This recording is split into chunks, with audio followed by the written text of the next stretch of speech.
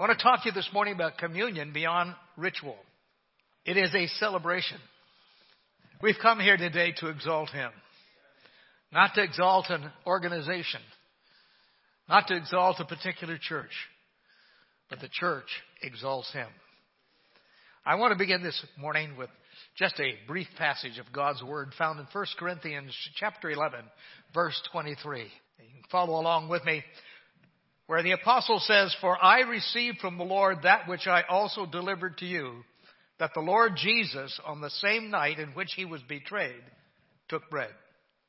And when He had given thanks, He broke it and said, 'Take, eat. This is my body, which is broken for you. Do this in remembrance of me.' In the same manner, He also took the cup after supper, saying, 'This cup is the new covenant in my blood. This do as often as you drink it in remembrance of me. For as often as you eat this bread and drink this cup, you proclaim the Lord's death till He comes.'" Today is a very special day in the church. We use many phrases. We talk about coming to the table of the Lord. We talk about the Lord's Supper. Not the fruit of the vine and the bread, but the meaning, the realization of what it involves. That's why we celebrate the Lord's table, or communion, as you might call it. This as a ritual, but not just as a ritual. As a meaningful experience for God's people, and as an experience for those who may not have put their trust in Christ, because this meal can be a time to put your trust in Christ. And I would say for any listening remotely, if you have not made Him Lord of your life, let this day become the day that you declare Him Lord. And if you're not with us to take a cup, then find a place later today to find the fruit of the vine and some bread and take it. And let it be your altar call, the day that you declare, "Jesus is Lord of my life. My sins are forgiven." Jesus Himself started this event in the church. At His last Passover on earth, He gave us the Lord's Supper. Now, if we were to visit different churches and witness the celebration of His sacrifice, we'd see it celebrated in many different ways. For some, it's just an informal meeting with an exhortation, a little self-examination. And self-examination is part of this. But if you're waiting till you're worthy to partake of the cup, you'll never partake of the cup. This cup is for sinners. And if you walked in here today with something that would prevent you from taking of communion, get it taken care of. It's not a distraction to pay attention and talk to God while I'm preaching. I don't mind you not paying attention to me, as long as you pay attention to the Spirit of the living God. Take that which prevents you from His presence, give it to Him and confess it, and let it be cleansed from your heart and soul. Self-examination is a part of this. In some meetings, they'll say words that may not have the same meaning to us, but to those that take them, it means they're taking the body of Christ. In Latin, they would say hoc est corpus meum. We don't have any magic words to say here today.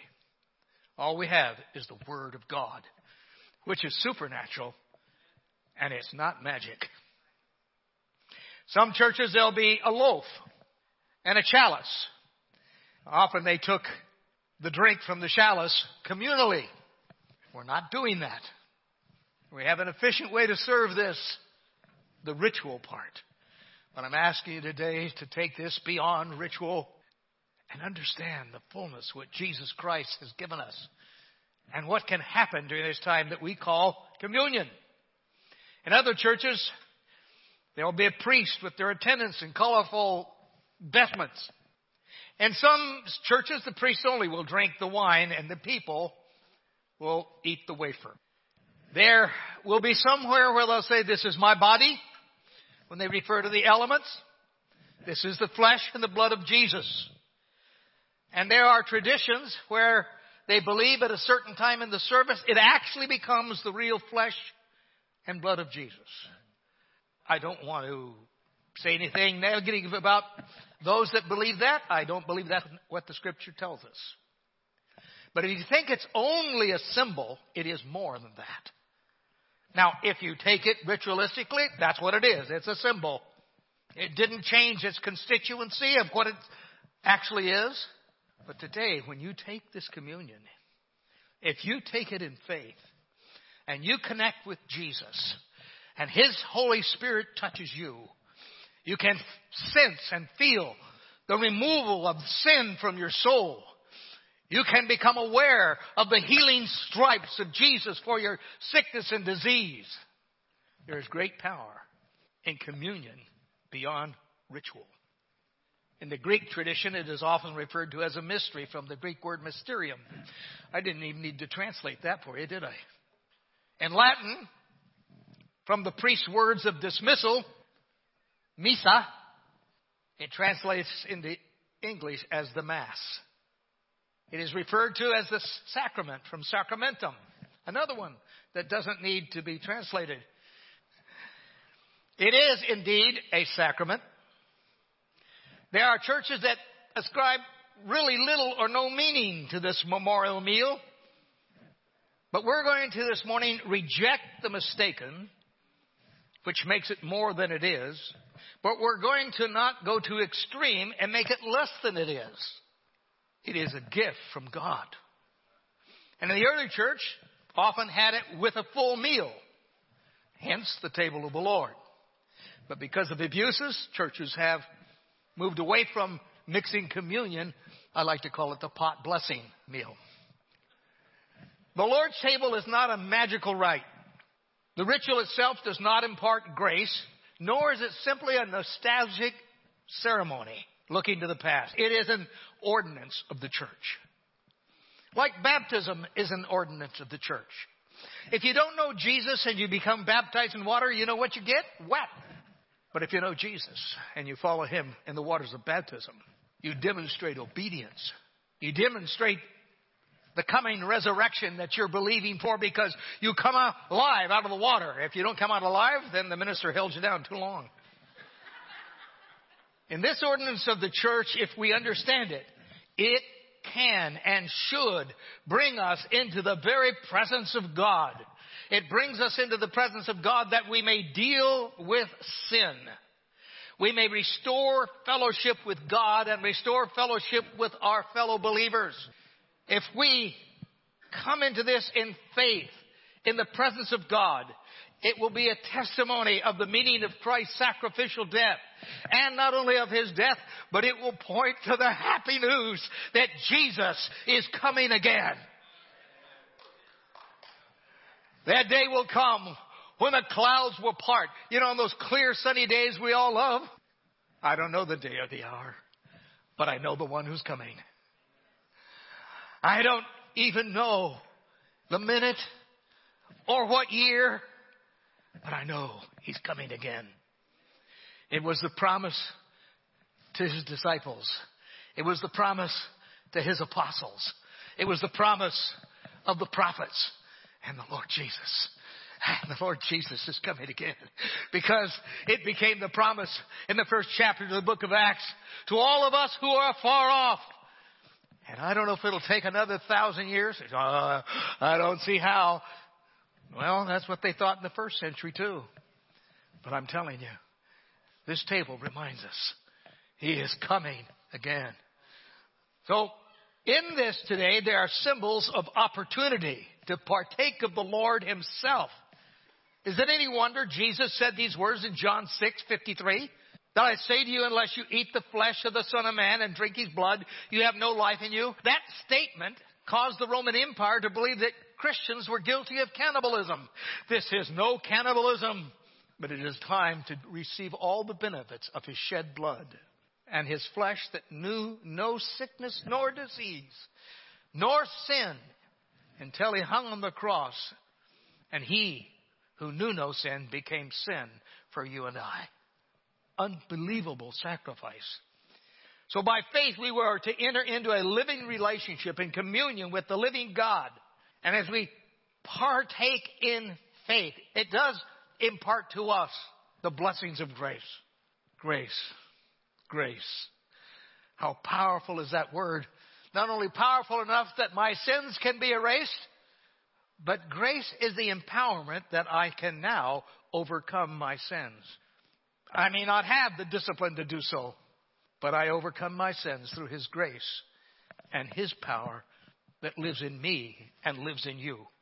So, as we prepare our hearts to celebrate the Lord's table today, I am asking God to give you a fresh appreciation for this table, for the elements that you have in your hands, and to give you a fresh awareness of His presence that's in our midst. Now, I know that God is with us today, not just because His name is Emmanuel, God with us. I know that God is with us, not because His word says, where 2 or 3 are gathered in my name, there am I in the midst. Those are all good reasons. But as we worshiped, and your worship team led you into the presence of God, and they did that. And if you didn't sense that, maybe you need to come back and examine your heart before God and listen to the Holy Spirit. Because God is in our midst. He would be in our midst even if I didn't feel Him, but I feel Him. I sense Him. I know Him. I know there are those who become critical of churches who have too much emotionalism. I don't know what they mean by too much emotionalism. I like those that are solidly founded in God's Word and not afraid to feel it. Now, I don't want to be driven by feelings. Bad feelings can happen because of low blood sugar. And if that happens, eat something and come back and worship God and get those good feelings back again. I believe in practical Christianity. So, God is here in our midst, giving us a fresh awareness of His presence. Now, in the elements is Christ's broken body. In the bread, there is a dual truth of His suffering and His sufficiency.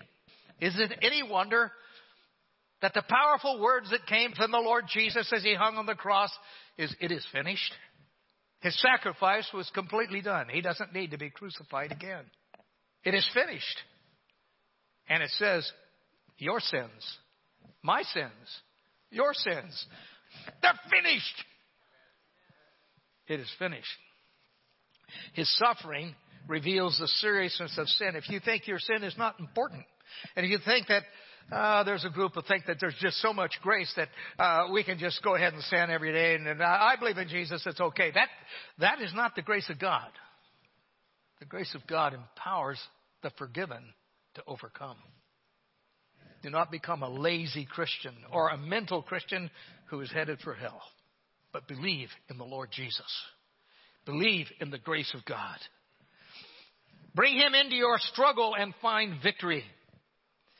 The psalmist said in Psalm 5:5, "You hate all workers of iniquity." And I know when I first read that, I said, you hate all workers of iniquity? Only when they give in to iniquity. He hates the working iniquity in their heart. One of the Hebrew prophets clarified it. There's a great little book called Habakkuk. 3 chapters. The first chapter, Habakkuk complains to God because God has told him how He's going to punish Israel for their sins, or Judah. The second one, he says to God, "I know that I'm wrong in criticizing you, so I'm going to sit here and listen to you correct me." And in the 3rd chapter, God corrects him. Have you ever... No hands are necessary this morning. This is a rhetorical question. If you answer me, it'd be like talking to the television. Have you ever felt like God was wrong in something? Now, I know. I'm going to be transparent. None of you, because you're a holy people, and I can see that none of your halos are tilted today. But I've had a few times that I really questioned God. I've learned from Habakkuk. So then I said, okay, God, straighten me out. And you know, He does. Gently and firmly. And there's a few times He knew I needed a little bit more than gently. I'm so glad that God cares enough to correct us. That God cares enough to change our mind and our heart. Habakkuk said, "Thine eyes are too pure to approve evil, and thou canst not look on the wickedness with favor." So the suffering of Jesus reveals God is holy, and He's too pure. He's too pure to condone our sins, but He loves us. Here's the good news.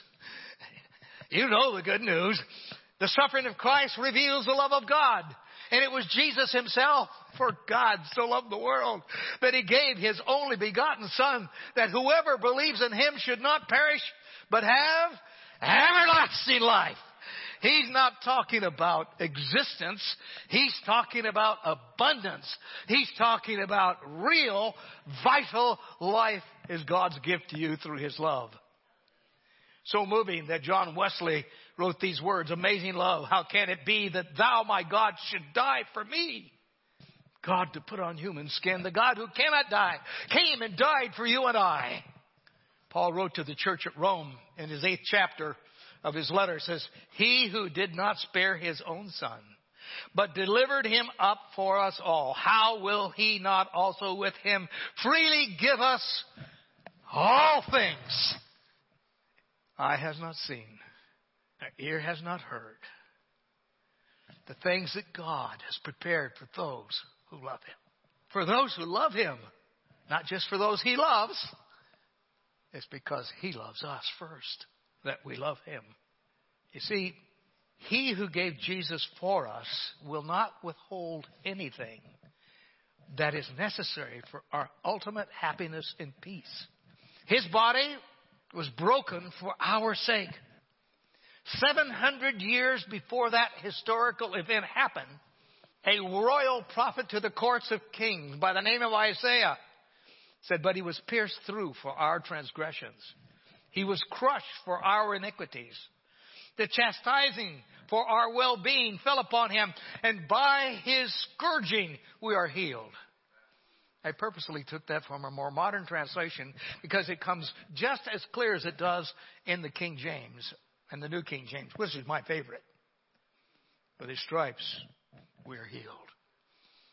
With His stripes, we are healed. I want to say if you need His sufficiency, and you do, then in sweet surrender to Him, partake of the bread when the time comes in this service. And by faith, receive the living bread. Don't just take the little wafer. It's there and gone in a second. But the living bread is forever and ever and ever and ever. Let Him live in you. Let His power, His love, His grace flow through you and I.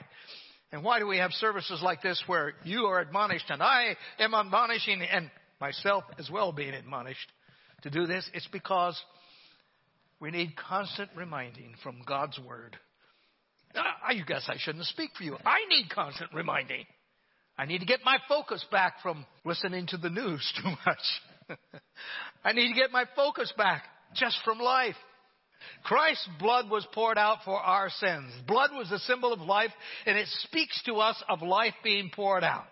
In the ancient book of Leviticus, chapter 17:11, it says, for the life of the flesh is in the blood, and I have given it to you on the altar to make atonement for your souls. For it is the blood by reason of the life that makes atonement. And so it was in the earlier covenant that God made an atonement for mankind's sin by the blood of animals being sacrificed. Now, let me tell you about this word atonement. We're a church that believes in the atoning work of Jesus Christ, but we're using the word wrong. Actually, we've changed the meaning of the word.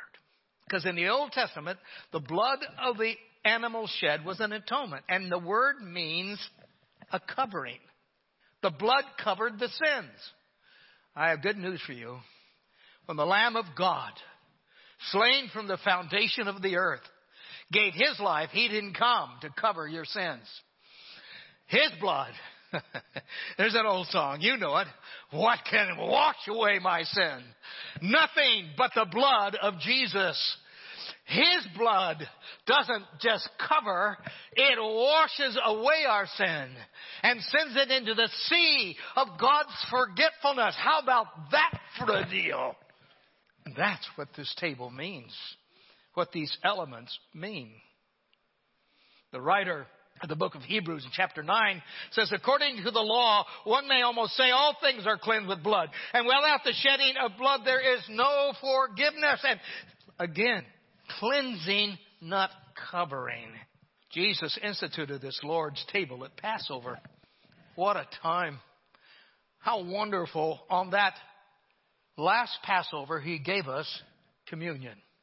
The original Passover was the judgment on the Egyptians and God's protection on His people as they were exiting Egypt. You know the story. They took hyssop a bush. They dipped it in the blood of the sacrificed lamb. They came out and splattered it on the top of the doorpost, and then to this side and to this side. And of course, it dripped from the top down to the bottom. And what do you have? Connect the dots. You have the cross. And he said, when I see the blood in that shape of the cross, I will pass over you. I paraphrase that.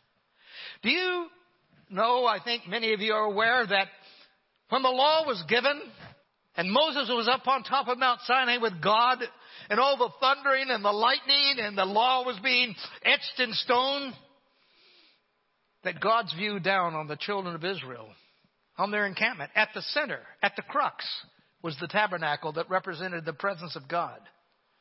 And people were camped to the north, the east, the west, and the south. And when you take the number of each tribe that was camped, they formed the shape of a cross. So when he was giving the law, he was looking at the cross. How wonderful is God's provision to us, and we remember that this morning. Jesus instituted the Lord's table at Passover.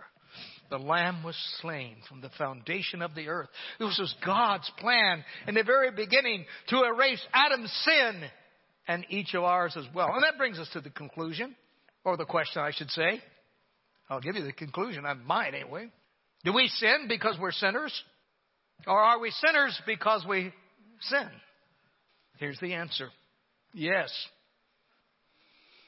Whatever the root is, I'm more interested in the solution. And Jesus is the solution. Paul wrote to the church at Corinth, chapter 5, verse 7, Christ our Passover was sacrificed for us. And it was the Apostle Peter who declared, you were not redeemed with perishable things like silver or gold from your futile way of life, inherited from your forefathers, but with precious blood, as of a lamb, unblemished and spotless, the blood of Christ. 1 Peter 1:18 and 19. Christ's blood was poured out, and it seals a brand new covenant of grace. Our salvation depends not on our work, but on His work, and His work in us to overcome sin. Will we fall and make mistakes? We will if we're human, but He will pick us up again and again and again and again. I will neither tell you what errors I've made along the way and had to be picked up, and I don't want to hear yours, because He's the one to tell it to. His grace is sufficient. His love is full of majesty. He has sealed the covenant of grace with His blood. And our salvation depends upon that work of His, and we'll call that the exchanged life. I took my old life. It was sort of like, Lord, you interested in this? His love was sufficient to take my sins and my old nature and begin the transformation. And can I tell you, church, He hasn't just through this cup demonstrated He wants to give you heaven. That's good enough. You're not just going to be sitting on a cloud playing a harp. He said, I want to make you sons and daughters of the Most High God. How can you get better? I want to make you kings and priests in my kingdom. I have not seen, nor ear heard, neither has it entered into the heart of man. But the Scripture says God has revealed it. But sometimes I think the revelation is just too hard for the human mind to get around. The first time I realized what God had for us, I thought I was thinking blasphemy.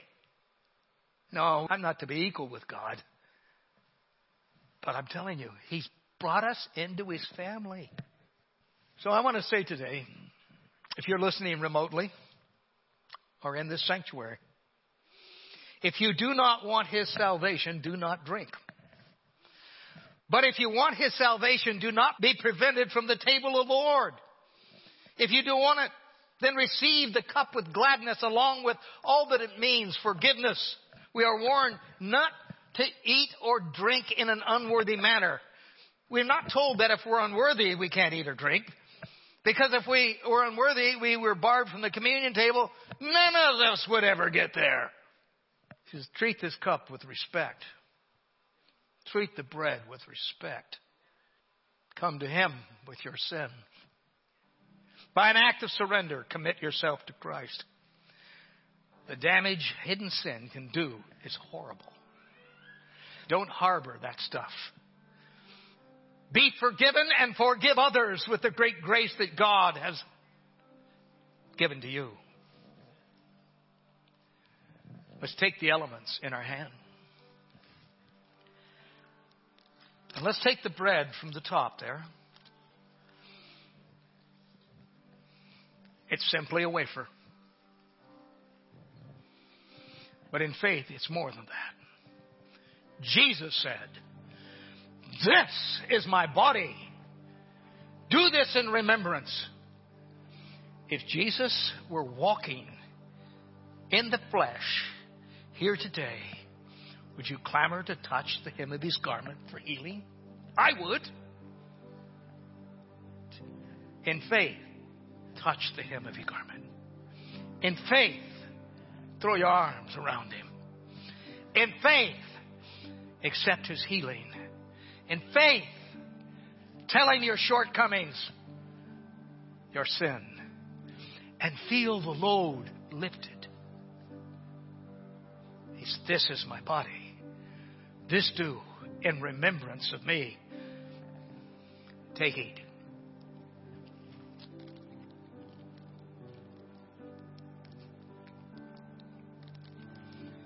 And now let us open the cup. His blood has been shed. His sacrifice made for you, for me. Pastor, you don't know what I've done. But God does, and he said he'll forgive you. Well, I'm afraid I've committed the unforgivable sin. If you did, you wouldn't be here today. If you have any desire to be forgiven, he will forgive you. When we take this cup, in your heart believe, the blood of Jesus washes away my sin and will empower me to overcome it. He says, "This is the cup of the new covenant in my blood. Drink all of it." I want to thank you for allowing me to come and bring to you the word of the Lord. I also want to say, as we prepare to go out for this week, that the Lord's table is rich in meaning. It pictures for us the sacrificial death of Jesus. But it's not just the look back, it's a look ahead. I want you to remember all of this week, he's coming back for you.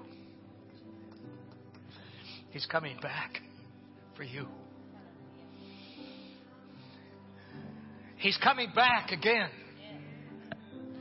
If you have had a barrier between you and God, and you got that resolved today, you might want to come and linger in prayer for a few moments. Or you might want to call the office and leave a message and say, if you've just put your faith in Jesus for the first time, or you've been away and you've come back, I'd like for someone to talk to me and help me along the way. We're a family of sons and daughters of God. Would you stand with me? May the Lord richly bless you and keep you. May he guide your steps along the way. May he fill you with joy unspeakable and full of glory. And make his face to shine upon you with the blessings of eternity. In the name of the Father, the Son, and the Holy Spirit. Amen. God bless you.